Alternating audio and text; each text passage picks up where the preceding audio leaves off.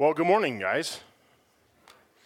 My name's Mike. I'm the lead pastor here at the Brigham City campus. And right from the get-go, I just want to reiterate that announcement about the kids' church training that's coming up after the services today, and just kind of remind you that, if you have kids in kids' church, whoever is back there teaching them today probably felt intimidated about doing so at one point in their life, at one point in their walk as well.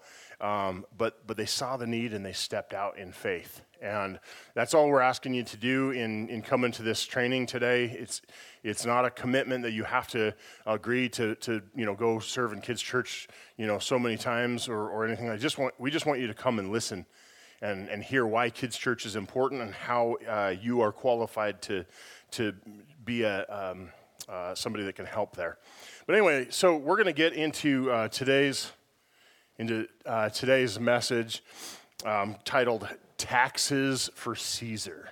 Now, I kind of, I enjoy the topic of this message today because Megan and I have we've had a few good laughs at our son Danny's reaction, right, to his enlightenment to the concept of paying taxes.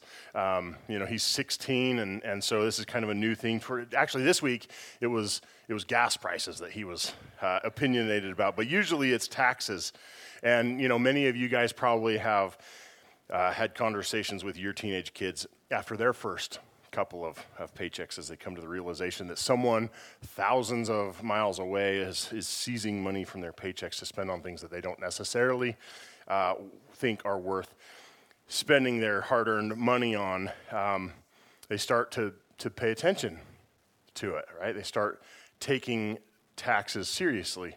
So I want to ask a pointed question here, knowing full well that it might make some of you squirm in your seats. But do you take taxes more seriously than tithing?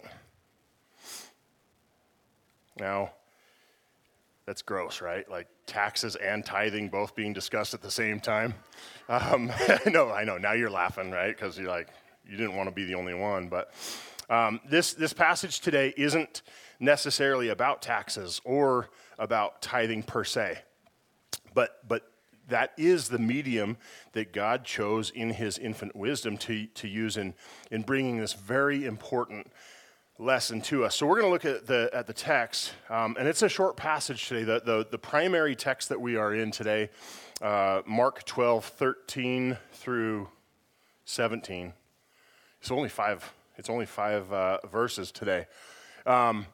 So let's get right at it. In starting off in verse 13, it says, "Later, the leaders sent some Pharisees and supporters of Herod to trap Jesus into saying something for which he could be arrested.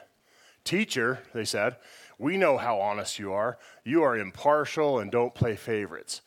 You teach the way of God truthfully. Now tell us, is it right to pay taxes to Caesar or not? Should we pay them or shouldn't we?'"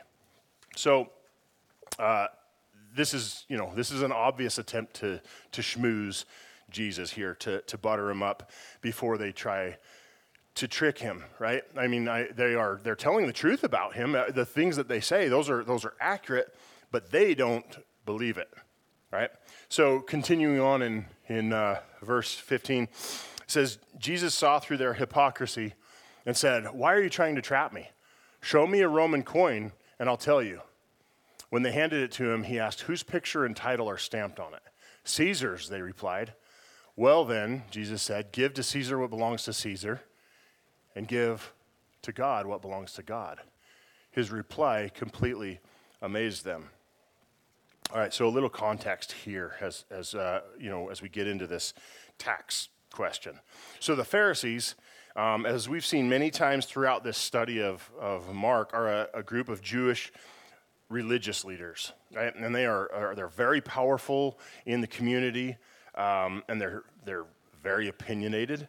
They reject and they despise the occupation and the rule of the Romans, right? These guys, they know that Israel is God's chosen people, so they bristle at the idea of being subservient to another culture. So paying taxes to them is akin to recognizing Roman authority in their lives, which is something that they simply don't want to do. Now, the Herodians, the other group that's mentioned in this text, are a more secular group. They're supporters of Herod Antipas, who was a Jewish civil ruler, who's like a mayor or a regional king kind of thing, who Antipas was a supporter of Roman occupation. He was a foolish, unprincipled man who was willing to do anything to promote his own worldly happiness or to promote his own well-being. And his followers are the same. Okay, they have the same kind of an attitude. They're flatly against these stuffy, restrictive rules of the Pharisees. Now, generally, these two groups wouldn't agree on much, right? In fact, they're usually on the opposite sides of issues in a lot of ways, like modern day Democrats and Republicans, right? Or maybe sort of the conservative Christian and progressive Christian titles that we sometimes like to brand ourselves within the church. Each primarily identifies with their adjective rather than the noun. Each genuinely sees themselves as the good guys and is passionate about their own interests, and neither are actually as passionate about God's interests. So here we see that these opposing groups have been teamed up and sent to oppose Jesus. Finally, a cause worth uniting the parties, right? And at play here is the issue of taxes. Now, the text mentions something that's called a poll tax, which is basically a tax of 1 day's wage applied to men 20 years of age or older who are subject to the Roman Empire. And most of these guys, they believe that this was like a badge of slavery. Okay, just the idea of paying taxes to the Roman emperor or the empire. And I don't think that it's too hard for most of us to understand the opposition that most Jews had to paying a Roman tax, right? Although I think a lot of us would love the idea of going back to a place where we only pay 1 day's wage in taxes, right? Here in this article called A Life of Tax, What Will Americans Pay in Tax Over Their Lifetime? It says that the average American taxpayer will spend 33% of lifetime earnings on taxes, right? And the average earnings of $1.5 million, we will pay about $532,000 on average, each of us. In New Jersey, they pay the most lifetime taxes, $1.1 million. Wyoming, they pay the least at $338,000. Utah's a little bit below the national average at $486,000. The U.S. government collected almost $5 trillion in taxes in 2022, right? So many of us can have some opposition to paying taxes. But in the text, these two opposing factions can finally find common ground here in opposing Jesus. And they come up with what they really think is a doozy of a question here to hit him with, because from their perspective, there really are only two sides of this issue that somebody can fall on: the man-made secular rules or the man-made religious rules. But Jesus responds with a question of his own when he says, "Why are you trying to trap me?" And as we've seen throughout Jesus' ministry, he's refocusing these religious leaders on his heart, right, rather than what they think they know about the law. And I still think that that this is needed today. I think we try to butter God up with our outward deeds, and convince him that we are better or more deserving of his blessings than we actually are. But as we grow closer to him, as we dig into God's word, we are painfully enlightened to reality. In Hebrews 4, verses 12 and 13, it says, "For the word of God is living and active and sharper than any two-edged sword, and piercing as far as the division of soul and spirit, of both joints and marrow, and able to judge the thoughts and intentions of the heart. And there is no creature hidden from his sight, but all things are open and laid bare to the eyes of him with whom we have to do." Now, as we mature, we run smack into the face of of this truth here, that God does know who we are in our hearts, and that there is no way to hide that from him. In fact, Jesus goes deeper still in his profound response in this passage that we're looking at, right? In those verses here. They ask if they should or shouldn't pay taxes, and Jesus says, "Show me a Roman coin and I'll tell you." And when they handed it to him, he asked, "Whose picture and title are stamped on it?" "Caesar's," they replied. "Well then," Jesus said, "give to Caesar what belongs to Caesar, and give to God what belongs to God." Now notice that Jesus doesn't pull a coin from his own pocket here, right? And that's not because he's a cheapskate. He absolutely is not. He wasn't about to fall into their trap, and he called that question that they forwarded to him, he called it hypocrisy. And he tells them to produce a coin, which they do. And in showing one to Jesus, they had already answered their own question. By using Caesar's coin system, they were tacitly acknowledging Caesar's authority and thus their obligation to pay the tax.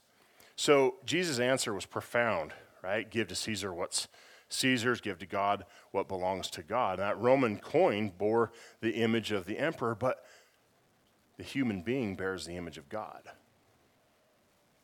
So at face value, Jesus is addressing taxes here, and he clearly does not make the case for us refusing to pay taxes.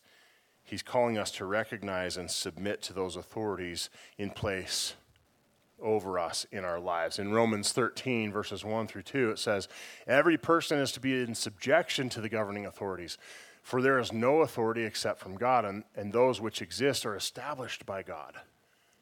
Therefore, whoever resists authority has opposed the ordinance of God, and they who have opposed will receive condemnation upon themselves." Now, guys, I struggle with this passage. This is probably the hardest passage in all of God's Word for me personally. Our governing authorities rarely seem worthy of my respect. More often than not, their governance runs at odds with my heart. But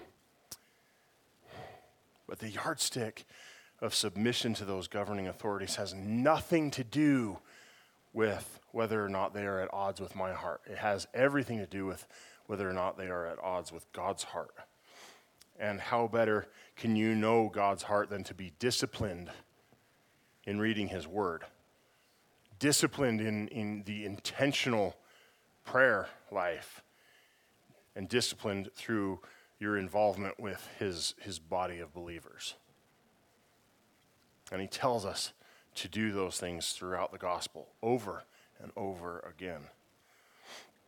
See, it's perfectly responsible and acceptable for us to recognize where those governing authorities run afoul of God's word, and then to resist that authority, but only to the end and for the purpose that brings us into submission to God and his will. Now, not the least interesting aspect of of Jesus' brilliant response is that he doesn't stop at that question that they asked him, but he goes on and he makes clear that duty to Caesar is surpassed by duty to God. So, with that in mind, I think that it's worth noting here before we leave the topic of taxes to discuss what to do when we believe that the way our taxes are spent is being a poor steward of our finances. Let's look at some places where our taxes have been spent. This is from a study that Reader's Digest produced. There was $630,000 spent to increase likes for State Department social media accounts, because that's important. $914,000 to research romance novels. $284,000 for record executives to travel to Rio de Janeiro so they could study customers' facial expressions when they purchased the album that they just produced. $384,989 to study duck reproductive organs. So many jokes. So, let no unwholesome word proceed from your mouth, Mike. Let no unwholesome word proceed from your mouth. 200, I'm talking to you. 297 million on a blimp that was too heavy to fly. So, there's some unwise expenditures right here, but it isn't just the unwise spending that we're dealing with. Because from the bottom of my heart, I believe that our reckless national spending on morally reprehensible projects and policies goes directly in the face of what we are called to do biblically. Now, a moment of transparency here. I'll be honest, it is my goal to pay as little in the way of state and federal taxes as I legally can. I don't want to spend money on the very things that I vote against or sign petitions against or march around the state capitol holding a sign against. More to the point, I don't want to be complicit in funding the things that I believe that God expressly forbids us to do. But the supreme law of our land, the U.S. Constitution, makes the collection of taxes a very real law, a very legal law. So we are biblically bound to pay our appropriate taxes. But our tax laws also give us every opportunity to exercise significant control over the use of our money. They allow us to avoid paying some taxes by giving money to the places that we do want it to go. This is in our documents. This is an appropriate thing that our government has done. They have intentionally made it so that if you prefer to give financially to appropriate charities, nonprofits, churches, that giving can be deducted from your taxable income. Now, we don't give just to avoid paying taxes altogether, though, okay? But to be responsible stewards of our financial blessings. But to be fully responsible, you need to know where even that charity or that church is spending the money, right? So for Megan and I, our monthly giving, we have it set up to come out, every week, but our giving is our top financial priority. Okay, that is the most important expenditure that we have. That means if times get tough, it's important that we give that before we go spending it on the things that we like and want and feel that we need. And although we give to other ministries and charities, the ministry of our local church body is where the majority of our giving goes. Now, I'll just tell you here at Alpine Church, we are fully transparent with our finances. Alpine Church is certified through an organization called the Evangelical Council for Financial Accountability, which is this independent organization that verifies that churches meet the highest standards of transparency and integrity. And if you ever go to the give button on alpinechurch.org, you can find this information so that you can do your due diligence to make sure that is the case. Also, just so you know, next week, Alpine Church has their annual business meeting on the 15th. Because as an organization, we want you to know that we fully intend to be good stewards of the money that you generously give to promote God's kingdom. And guys, why wouldn't we give to God first? In Colossians 1, Paul, as he's talking about Jesus, he says, He is the image of the invisible God, the firstborn of all creation. See, God loved us so much that he gave the firstborn of all creation to redeem us, to die on a cross as a sacrifice for our sins. We should desire to give back to him first. And in 1 Corinthians, we're told to set aside financial support for the local church first before anything that we do. Not because money is important, okay? Pay attention here. Not because money is important. This is similar to the discipline of getting into God's word first thing in the morning, or going to God with prayer first thing in the morning. It's a discipline. It's a demonstration, primarily to God, but also to those that are under our witness, that God is the priority of our lives. Now, see, as we continue on here, though, his response about the validity of taxes has, like I said before, it's not the only brilliant thing about Jesus, about his response here. He asks him whose image is on the coin, right? So it's in this response that he demonstrates that it is actually God who has ultimate authority. The Roman coin, it bore the image of Caesar, but the human being bears the image of God. In Genesis 1, I've only got 27 up there, but let me read 26 and 27. It says, "Then God said, 'Let us make human beings in our image, to be like us. They will reign over the fish in the sea, the birds in the sky, the livestock, all the wild animals on the earth, and the small animals that scurry along the ground.' So God created human beings in his own image. In the image of God he created them. Male and female he created them." So in our text, Jesus is saying if a coin bears Caesar's image, give it to Caesar. But humanity, which bears God's image, belongs to God. He's saying Caesar has a legitimate claim, but so does God. Give to each his rightful claim. And obedience to God does not negate our obedience to the state. Jesus does not say, though, that the claims of God and the claims of the state are the same. He clearly has explained that God is the ultimate authority.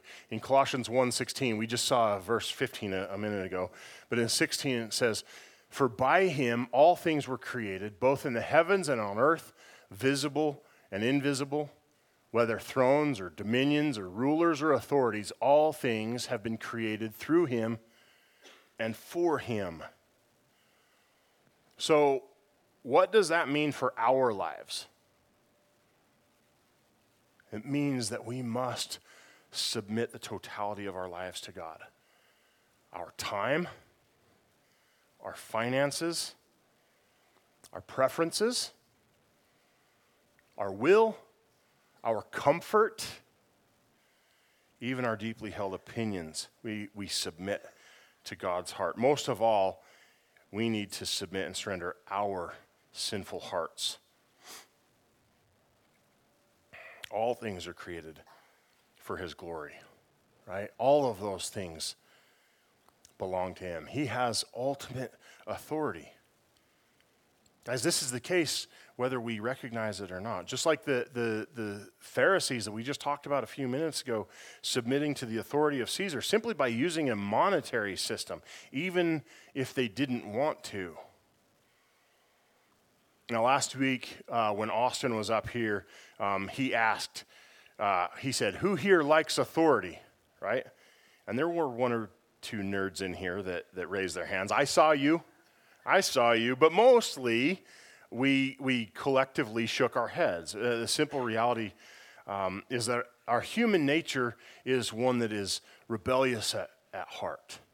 Our nation was born out of rebellion, right? And we celebrate that all the time. Megan and I have decided that we're going to plan a trip to Scotland in a few years, and it's Scotland's history of freedom and rebellion that draws us to it, admittedly. The idea of submission and surrender, it evokes a physiological response from me. At times, that has certainly been the case in my life when it comes to submitting, even to God.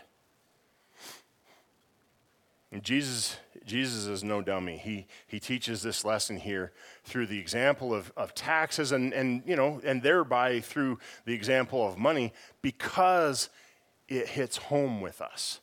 It connects with us.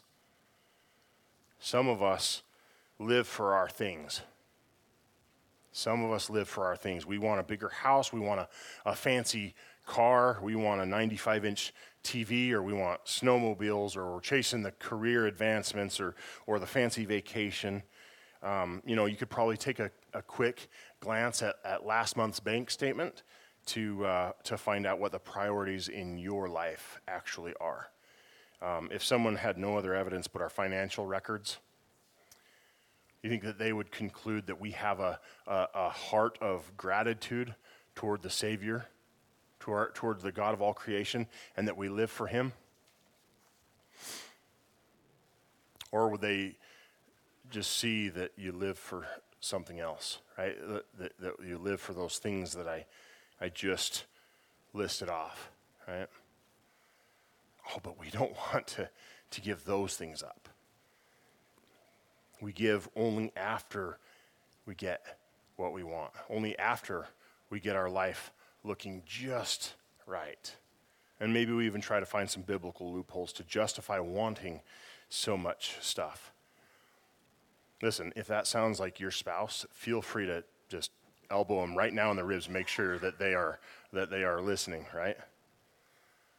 But of course, some of us are just as guilty at putting our security in our savings too, in our long-term investments. And again, we might, cherry pick some biblical concepts to justify that financial comfort. But our savings start to dwindle, and we're more worried about that than we are in giving to those in need. We're saving for a rainy day, right? But we ignore the fact that it's raining right now on someone in need. Make sure and elbow your spouse right back if that's them though now, right?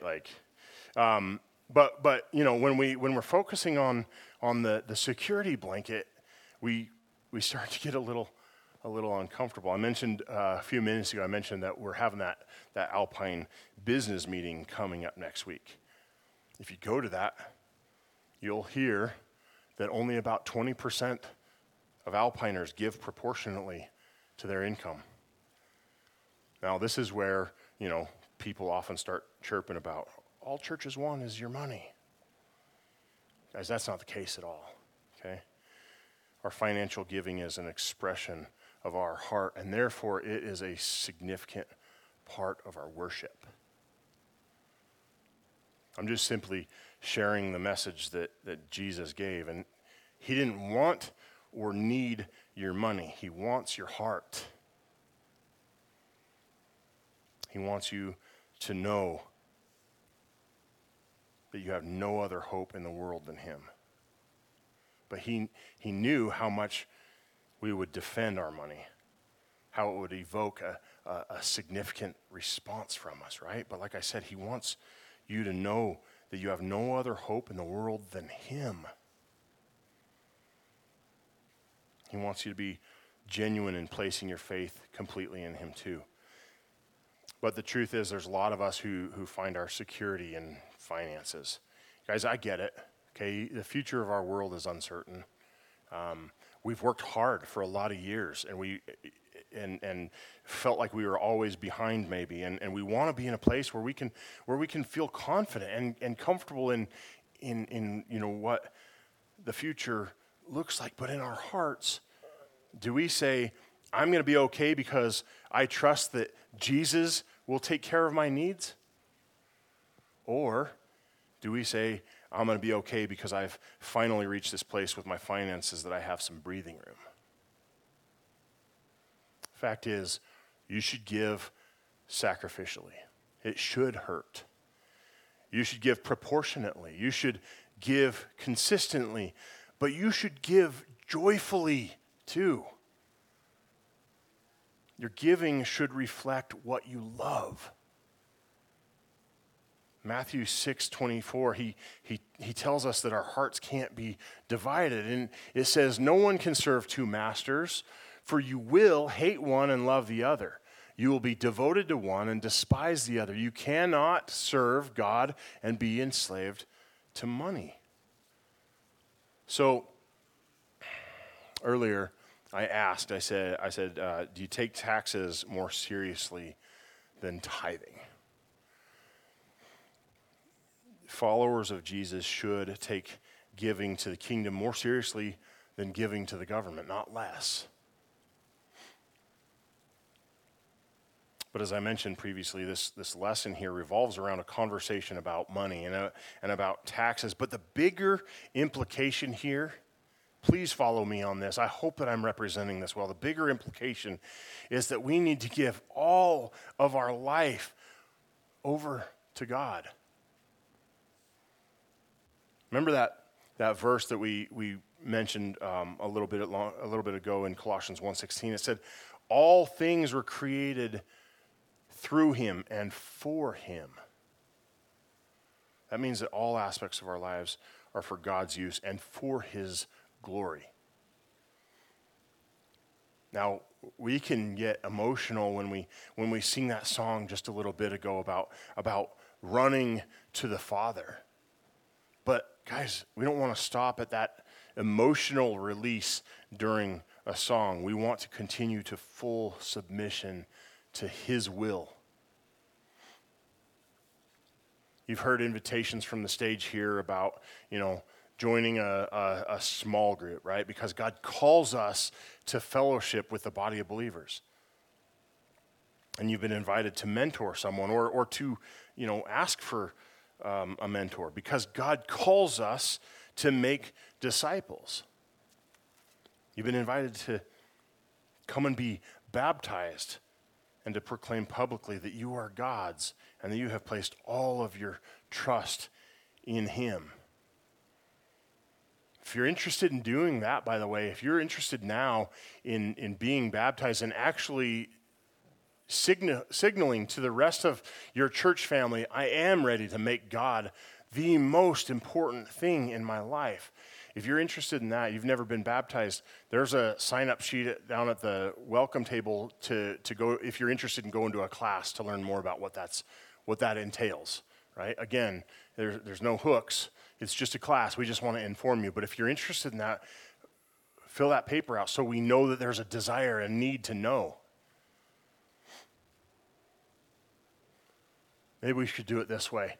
Do you take anything more seriously than your relationship with God? Guys, forget about taxes. Forget about money.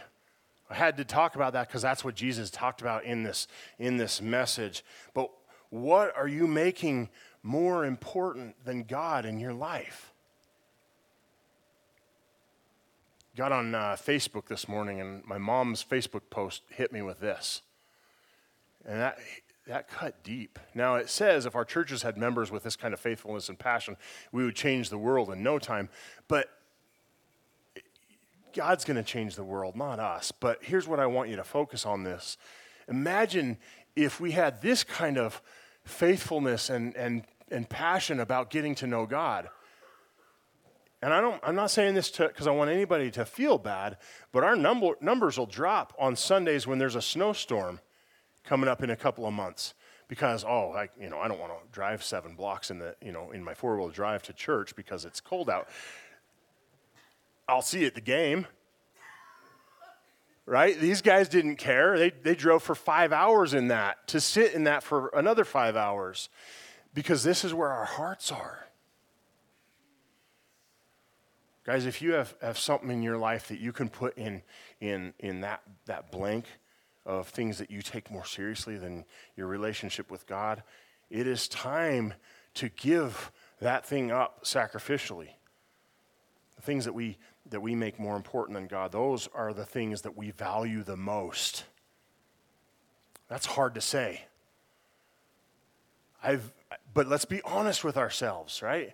When you leave here, I want you to go through that and say, I spend the majority of my time, my money, my effort, my thought process on these things, not on God. Nothing is more valuable than the relationship that we have with the Creator of the universe, my friends.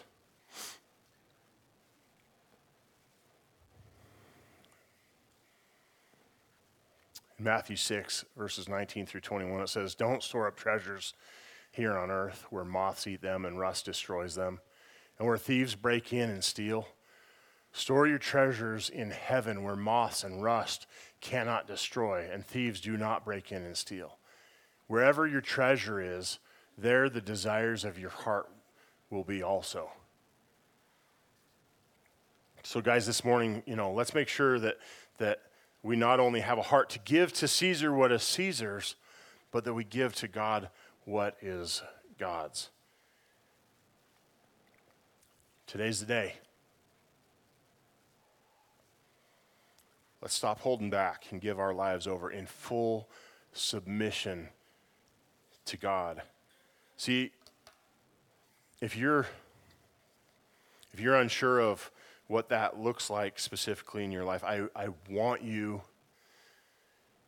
to come up and talk with one of our overseers or one of our ministry leaders after the service today. Today, I want you to come up and I want you to talk with somebody to find out what this looks like in your life. Because if we were guaranteed tomorrow, I'd say go home and think about this.